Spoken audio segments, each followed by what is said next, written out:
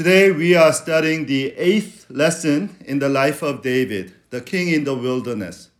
Today's story is so strange and weird that I almost tempted to entitle it Pulp Fiction in David's life.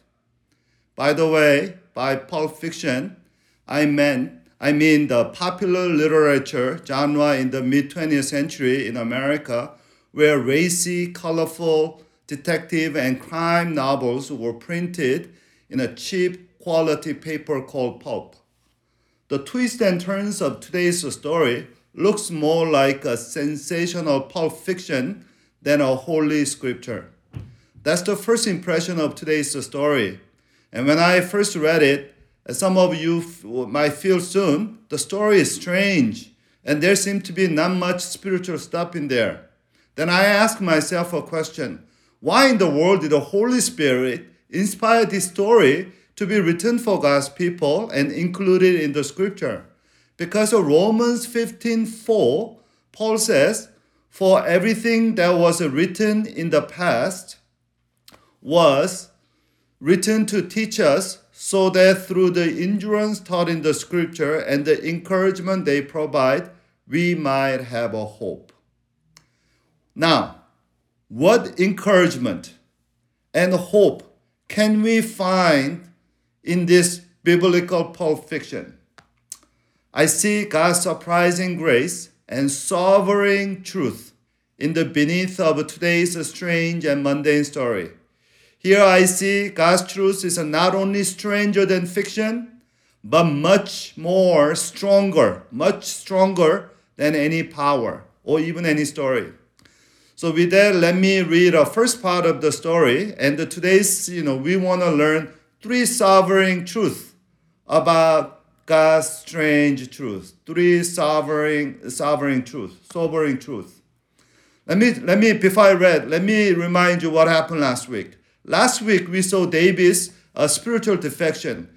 David somehow compromised his faith and trust in God and took a political exile in the land of Philistine, the arch enemies of Israel. There, David has a successful life as a double agent until 1 Samuel 28, 1 and 2, the crisis came. So let me read 1 Samuel 28, verse 1 and 2. In those days, Philistines gathered their forces to fight against Israel. Achish said to David, "You must understand that you and your men will accompany me in the army." David said, "Then you will see for yourself that what your servant can do." Achish replied, "Very well, I'll make you my bodyguard for life." David was called to fight against Israel by Achish, the Philistine king, and king asked him to pay back gratitude and loyalty through this battle. And David has no other choice but to say yes. So he joined the Philistine army as a King Achish bodyguard. And now narrator gives us a full detail, a chapter later, chapter 29, verse 1 and 2, and let me read it for you. The Philistines gathered all their forces at Aphek, and Israel camped by the spring in Jezreel. As the Philistines' rulers marched with their units of hundreds and thousands, David and his men were marching at the rear with Achish. Let me show you the map and illustrate this critical battle between Philistine and Israel. By the way, this was not the first time the Philistine fought and Israelite fought at the valley of Jezreel. In the 1 Samuel chapter 4, verse 1, Philistines gathered at Aphek, and there they defeated the Israelite, and they even captured the Ark of Covenant. So today, Philistines wanted to repeat the resounding victory over Saul and Israel's army. So Achish mobilized all forces. And then all other Philistine rulers of major cities, such as, do you see in the map, Gaza and Ashkelon, Ashdod, and Gath, and Ekron. These are the 5 major cities of Philistine. And they even, David from Ziklag on the bottom. They all joined together at Aphek. And then Saul, he also going from Gibeah, the Saul's headquarters, to all the way to Jezreel, Valley of Jezreel. That's where they are fighting. By the way, Valley of Jezreel is famous because in the New Testament, we know that valley in different name. The name is Armageddon. Valley of Jezreel is a famous battlefield throughout the centuries because this is most strategic location where three continents meet together. The Europe, Asia, and Africa. They all convert, whoever controls it here, controls this very strategic, lucrative trade route.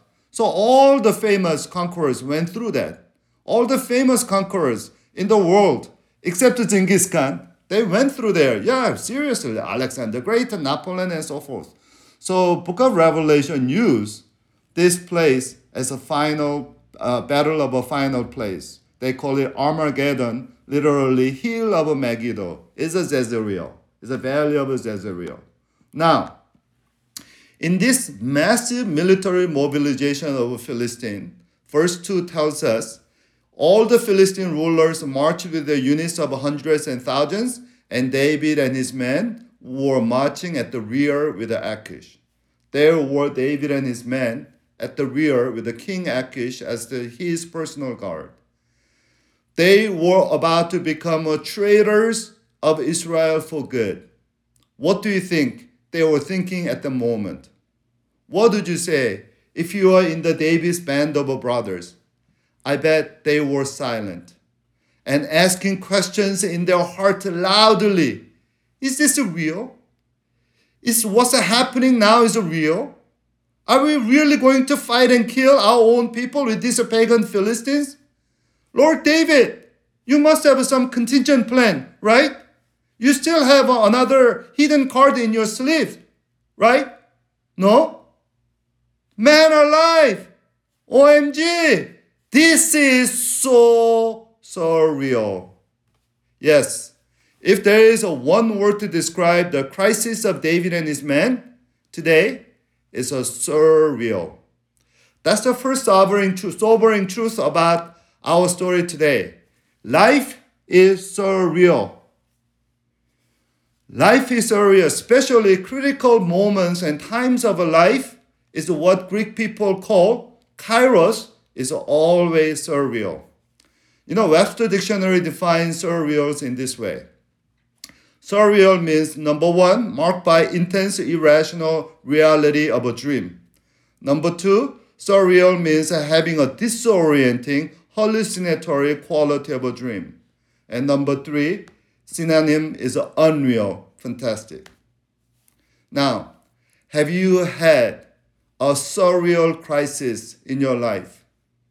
I had a few. Car accidents are usually surreal.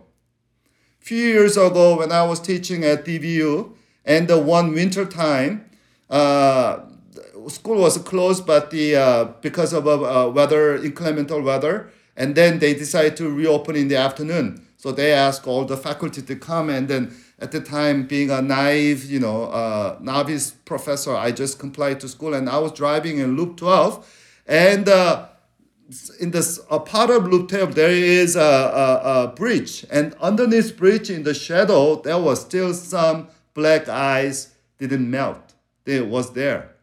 And I remember my car, when it was slightly turning right, it turned and they hit the ice and they start spinning. And I crossed the 4 lanes, and then car stopped, facing the opposite direction outside of that Loop 12. And at the moment, I saw my life literally flashing in slow motion. I was holding the steering wheel for impact, and everything went a slow motion. Also, some people's, for me, wedding was surreal. Yes, my wedding was surreal because my pastor preached 45 minutes. And I don't remember anything because I was looking at Jamie surreally. Seriously, whole 45 minutes, I was thinking, I was looking at this innocent young woman, wondering, does she know what she's getting into? Is she crazy? There are so many eligible Christian men. Does she know what a fake I am? And also, family funerals are surreal. When I saw my father's deceased cold face at the funeral, it was surreal and sobering. When I realized that I can't talk to him anymore and he will not answer me back, it was surreal. And also having a heart failure and rushing to emergency room was surreal. Some of you know a few years ago, my heart rate dropped to 35 and I rushed to UT Southwestern Medical Center emergency room. And there, they did a simple blood test and they told me to wait. And I've been waiting for more than 5 minutes. I said, hey, must be not that bad. And maybe I was questioning slowly about my wife Jamie, who is a RN, her medical assessment. Maybe she didn't know much about whatever. And then all of a sudden, 4 people came and put me on the bed and then took me to the special elevator without stop to 9th floor for the heart catheterization. That was surreal. Whenever death is near us, life becomes surreal. Surreal crisis. That's what David and his men are going through at Aphek at the time. And the surreal crisis is what we are going through in our pandemic right now. Among the many articles I read, I liked one article in the Wired magazine. It's done by their science journalist, guy named Matt Simon. And then let me quote some of his observation about the surreal pandemic we're going through. He said, this is surreal. You said to yourself, maybe over and over again. You heard your friends and family say, it's just surreal. Maybe it was when you stand in line in the grocery store, neatly arranged 6 feet from your fellow shoppers. Maybe it was when you visited your grandparents in nursing home and you can talk to them directly but only on the phone. And it was when you see the weekly job claims in US, which is consistently over 1.5 million instead of a usual 200,000. Maybe when you realize that toilet paper doesn't grow on the trees after all, you feel this is surreal. And media, we call it surreal all the time, marked by intense irrational reality of a dream. Surreal is usually what we see in the art, like Dali's paintings, Kafka's writing, but not in daily life. Surreal part comes when you are thrown into the situation that you've never been in before. And it's extremely disorienting. Right now, many patterns that we know and love have been obliterated. We can go to a happy hour. We can get a lunch or dinner date with our friends. We can plan our annual trip as if there is no future. We can plan for the future. Because in the age of a coronavirus, we don't know what we will be doing in 6 months. We're stuck in the new kind of everlasting present. And everything seems completely otherworldly. And it would help us if we have some authoritative voices telling us what we should be doing to keep ourselves, our family safe. But we don't have any leadership in this pandemic. In the surreal vacuum of leadership, we feel aimless and wandering. By the way, I find our choices for next president very surreal. Yes, to be honest. Is it Joe Biden and Kamala Harris? Are they really great, candidate? Only I mean, of course, some of you feel that are better than the other, but in normal election, I don't think these people are the really great candidates at all. Making matter all the stranger, we've been forced inside by enemy we cannot see. The virus is a microscopic menace that doesn't interface with the reality that we experience. If we didn't have the wonders of a modern science, we wouldn't even know it existed. Part of this surreal situation is that this coronavirus is invisible. Yet this virus is a global, and every individual has to fight it all day long. So their article ends with this recommendation. Psychologists say to combat our aimlessness, we need a continuity. And luckily, that's one of the few things you can easily create for yourself right now. Physical activity is critical. If we manage to keep some of our old habits, especially those that we like the most, in my case, it's a yoga classes, then we are less disoriented. So, keep on your daily habit. That makes you less surreal, and then make you more grounded. As my yoga teacher said, feel your feet. Cultivate a sense of a groundness of a reality. Remember to feel your feet, everyone. Feel your feet. That's how the article ends. For me, I'm trying to feel my faith because my ground of existence is God. According to Jesus, God is almighty, maker of heavens and earth, yet He is our Abba Father. So for me, daily breath, our daily devotion and prayer, and then walking are the three routines of my daily life. Now, life is a surreal. And I want us to really get a grip on that aspect of a life. Sooner or later, you will realize your life is a surreal. Is it better to recognize this sobering truth about life before it hit us? Now let's find out what happened to surreal crisis of David. Let me read chapter 29, verse 3-5. The commanders of the Philistines asked, "What about these Hebrews?" Achish replies, "Is this not David, who was an officer of King Saul of Israel? He has already been with me for over a year, and from the day he left Saul and until now, I have found no fault in him." But the Philistine commanders were angry with Achish and said, "Send the man back, that he may return to the place you assigned him. He must not go with us into battle, or he will turn against us during the fighting. How better could he regain his master's favor than by taking hands of our own men? Isn't this the David they sang about in their dances? Saul has slain his thousands, and David his tens of thousands." Now, surprise of all surprises took place when David and his men arrived at Athens. Here we see three surprised people. First, Philistine generals were surprised to see David and his band of brothers. Immediately they protested to King Achish. "Are you serious, king? Are you in the right mind?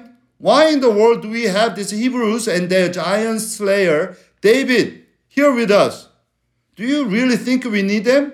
Don't you realize that we gathered everyone in Philistine and we outnumber Saul and Israelite? You're making an unnecessary and very dangerous mistake. Your risk is greater than reward. Unless you send these Hebrews away, I'm not going to fight for you anymore. Right now, I'm so mad at you, king." First for the Philistine commanders who are angry at Achish, the Hebrew expression here usually, actually almost always, except today, refers to anger of a superior toward inferior or somebody lower. For instance, this expression was used when Pharaoh was angry toward his servant, or when Moses was angry with the Israelite, Or Naaman was angry at Elisha when Elisha commanded him to take a bath 7 times in the Jordan River to healing of his leprosy. Or later Elisha with Joash. Today's anger was a reversed anger of inferior to the superior. As commanders who were upset with their king. So this surprising anger of commanders must also be surprising to Achish. That's the second surprised person in this story. What king would like to provoke his commanders before critical battle? He didn't invite David for Philistines' victory and their own good. So Achish tried to convince the commanders in verse 3 that, is this not David who was in office of Saul, king of Israel? He's been already with me for over a year, and from the day he left Saul until now, I found no fault in him. The Philistine king said, David has been faithful, and he already became a traitor to his people. So guys, he's okay. But the generals would not budge. In the end, Achish realized that his leadership was at stake and had to cancel his order to David. Thus, David received a new order, which is go back to Ziklag as soon as possible. Verse 10 said, get up early along with your master's servant who has come with you and leave in the morning as soon as it is light. David is a third and final surprise person in this story. Now, guess who was the most surprised among 3? The commanders, King Achish, or David? It must be David, because he never expected Philistine commanders' complaint would save him and his men from their predicament. And that's the second sovereign truth of today's story. God saved David by surprise saviors. By surprise, unexpected saviors, God saved David. These surprise saviors called the Philistine generals. Really, this truth of God's salvation is stranger than any fiction. David must be shouting silently in his heart his awe and praise to God when he heard that his service was no longer required. He must be praising God for his mercy and wisdom. Mercy because it saved David from his own scheme now backfired. And wisdom to save David through totally unexpected source. Now, speaking of a strange and surprising Savior, there is someone who is a much stranger and more surprising Savior than Philistine commanders and to David. Who is that? That is Jesus Christ. Today, we need to recognize the strangeness of our Christian gospel and the faith claim. A secular historian named Tom Holland, in his book Dominion, How the Christian Revolution Remade the World, he noted this. He said, none in Greco-Roman world ever imagined that a tortured, disfigured, failed revolutionary on the cross could be the savior and the transformer of the world. Let me repeat that. No one in Greco-Roman world ever imagined that tortured, disfigured, failed revolutionary on the cross could be savior and transformer of the world. Joachim Moltmann, a German theologian, also observed this in his classic work, The Crucified God, just how shameful and gruesome the pagan world viewed the claims of this crucified Messiah. Quote, to the humanism of antiquity, the crucified Christ and the veneration of him was an embarrassment. Crucifixion as a punishment of escaped slaves or the rebels against the Roman Empire was regarded as the most degrading kind of a punishment. Thus, Roman humanism always felt the religion of a cross to be unaesthetic, unrespectable, and perverse. End of the quote. Now, there were actually some Roman writers, Roman thinkers that asked the Senate to remove the word crucifixion in any kind of a penalty clause for the Roman citizen.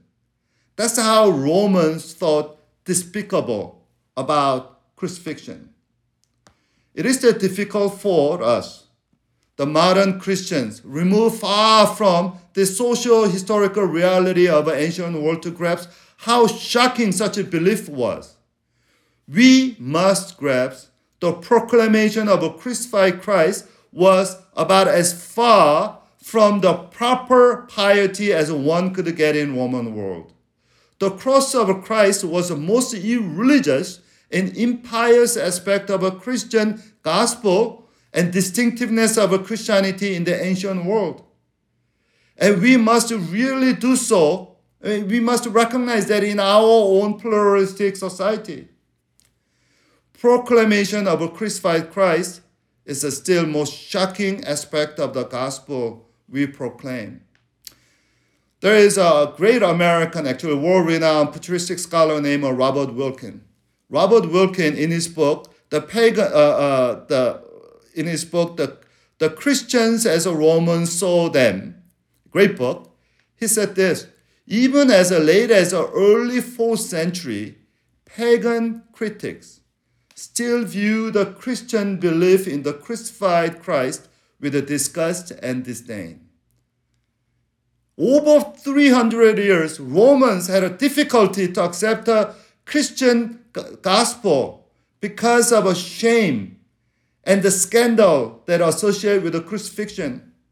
By the way, do you know what made the strangeness of a cross new normal or normal in the early 4th century in Roman Empire? It was a conversion of Emperor Constantine, who decreed Milan Edict to make Christianity a legal religion in 311. When emperor finally bowed down before the crucified, that's when everybody began to accept shameful cross as a sign of God's salvation. And we see this aspect of a strangeness, this very, very offensive shame in the cross, in the writings and confessions of Paul.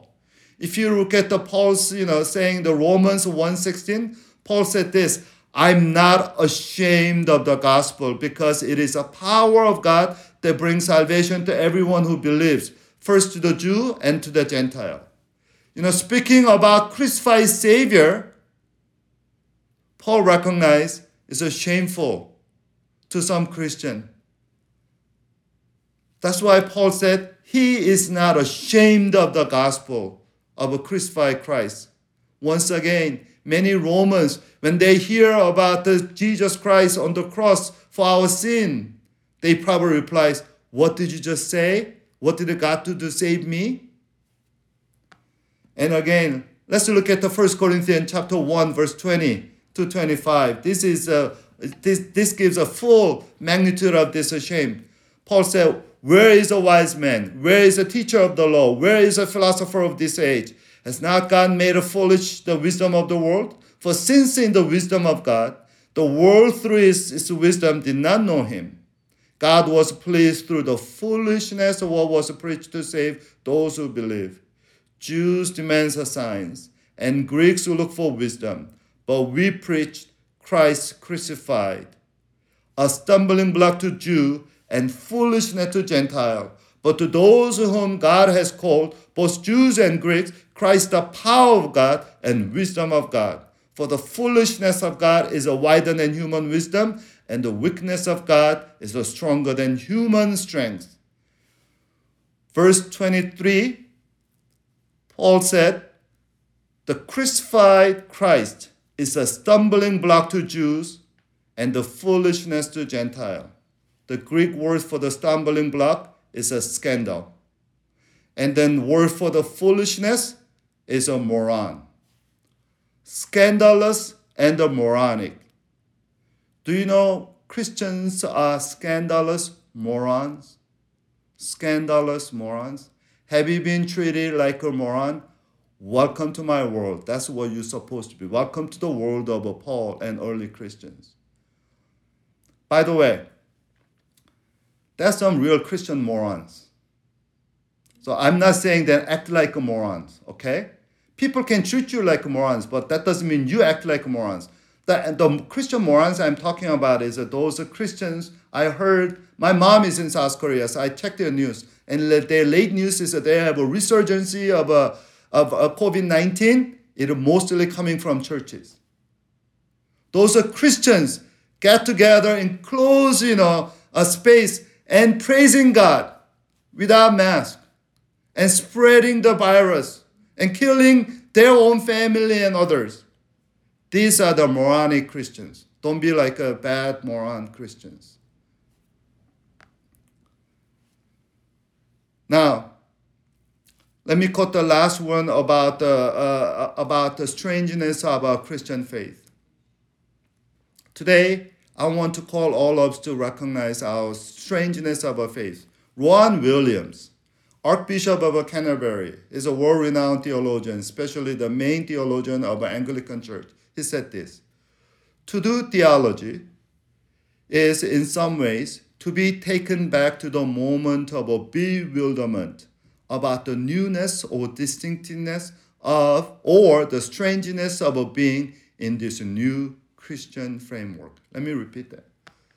To do theology or to be a good Christian thinker is going back to the moment of a bewilderment about the newness, distinctiveness, and strangeness of crucified God. That's what he's talking about. So, brothers and sisters, before we feel confident about the cross of Christ, we must recognize the strangeness of a cross. Before we praise God's wisdom, we must praise God's willingness to be foolish. Before we thank God for his strength, we must really thank God for his weakness to save us. Certainly, this is something that a lot of Christians kind of domesticated. And we need to really recognize, as David was stunned by God's way of saving him through Philistine commanders, let us recover the scandalous strangeness and the radical weirdness of the gospel of a crucified Savior. Now, how do you think David responded when the king Achish said, "Your service is no longer needed. Go back to where Ziklag"? We might expect that David would welcome this providentially provided way of escape from his impossible dilemma and quickly left the scene. Not so fast. There is a final surprise. This is our third point. Let me read verse 6. So Achish called David and said to him, "As surely as the Lord lives, you have been reliable, and I would be pleased to have you serve with me in the army. From the day that you came to me until today, I found no fault in you. But the rulers don't approve of you. Now turn back and go in peace. Do nothing to displease the Philistine rulers." "But what have I done?" asked David. What have you found against your servant from the day that I came to you until now? Why can't I go and fight against the enemies of my lord the king?" Achish answered, "I know that you have been as pleasing in my eyes as an angel of God. Nevertheless, Philistine commanders have said, 'He must not go up with us into the battle.' Now get up early, along with your master's servant who have come with you, and leave the morning as soon as it is light." So David and his men got up early in the morning, go back to the land of the Philistines, and the Philistines went up to the Jezreel. Now, when Achish changed his mind about David fighting alongside the Philistine army, and then Achish canceled his commission for David to be head of his bodyguard, David did not readily consent to king's new command. Instead, he complained. He actually complained repeatedly, 3 times. Look at the verse 8. "What have I done? What have you found against me from the day that I came till now? Why can't I go and fight against the enemy of my Lord?" David sounded almost bitter. He was protesting as if the great injustice was done to him as innocent. Of course, David is acting here. One commentator called David, cunning rascal. cunning rascal. He said that David is a cunning rascal. In fact, David is so cunning at this point that it's difficult for us to see what he's up to. David was milking his facade of innocence. Definitely David is a politician. Not in the good sense of the word. He's a politician. No doubt about that. And now we have to ask this question. Why in the world the biblical narrator gives us long details here? Was it really necessary?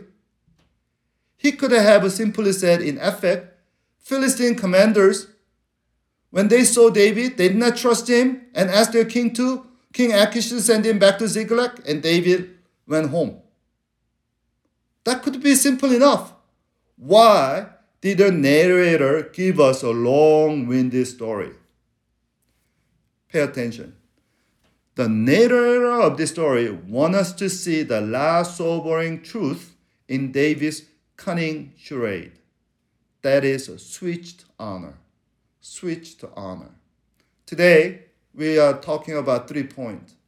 Surreal crisis, surprise salvation or surprise savior, and third thing is a switched honor. Everyone in this story is a switched. Saul should have done what Achish is doing to David today. Saul should have recognized David's innocence and faithfulness to him. And instead of hunting David, he should have honored David, and he should have used David as a head of his bodyguard. And Achish should be doing what Saul is trying to do with David. Achish should have reconsidered David's double face and then devilish scheme. So instead of trusting David, Achish should have tortured David and trashed him. And David was truly insidious, not innocent. When David called Achish, my Lord King, did you know that same term? That was the same term he repeatedly addressed King Saul in the past. David was not loyal to Achish. He's a liar. When Achish told David that you have been as pleasing in my eyes as the angels of God, I laughed. I actually laughed. And I talked to my imaginary Achish that, Achish, you should read the Bible. Because in the Bible, God has many kind of angels, including the angel of death who killed all the firstborn in Egypt. David is not an good angel. David is an angel of death to you, you gullible king. Somebody called today's story Hebrew slapstick comedy. Hebrew slapstick comedy. I want you to know there is a more than Jewish humor here. Notice here. Look at it. 3 times. 3 times. King Achish announced David's innocence. Look at the verse 3 and 6 and 9. I have found no fault in him. And verse 6, you have been honest. I found nothing wrong in you. And verse 9, you are blameless in my sight as an angel of God. Does this 3-time testimony of Achish about David's innocence remind you of a similar testimony of someone about another innocent person that we know very well? Do you know what I'm talking about? 3 times in the Gospel of Luke, chapter 23, and Lee showed that one. Pilate announced Jesus innocent. Verse 4, Pilate said, I found no guilty in this man. And later, verse 14 and 15, I did not find this man guilty of any charges against him. Look, nothing deserving of death has been done by him. And verse 22, I found in him no guilt deserving the death. Now, Pilate, of course, was right. There was no guilt in Jesus, none whatsoever. He never did anything deserving of death. In fact, Jesus never did any evil thing. The irony is that the Pilate spoke more truly than he knew. Indeed, it seems that he announced Jesus' innocence largely because he did not understand. Had he truly understood the claims of Jesus and taken them seriously, he may well have given a different verdict. Yet in the remarkable providence of God, Pontius Pilate's testimony to Jesus stands. It is one of the great paradoxes of history that in hours before Jesus' death, the truth was proclaimed by the unrighteous pagan governor that nothing deserved of death has been done by him. It is quite remarkable to discover that once again, the course of Jesus' life we find the significant foreshadowing in the experience of his ancestor David. As the time for David to receive his kingdom approached. By the way, we are in the chapter 29, and we have a couple chapters before the end of the book, and then starting with the chapter, after that David became a king. David was now pronounced innocent 3 times by Philistine king Achish. Had Achish truly understood David, he would have given him a different verdict.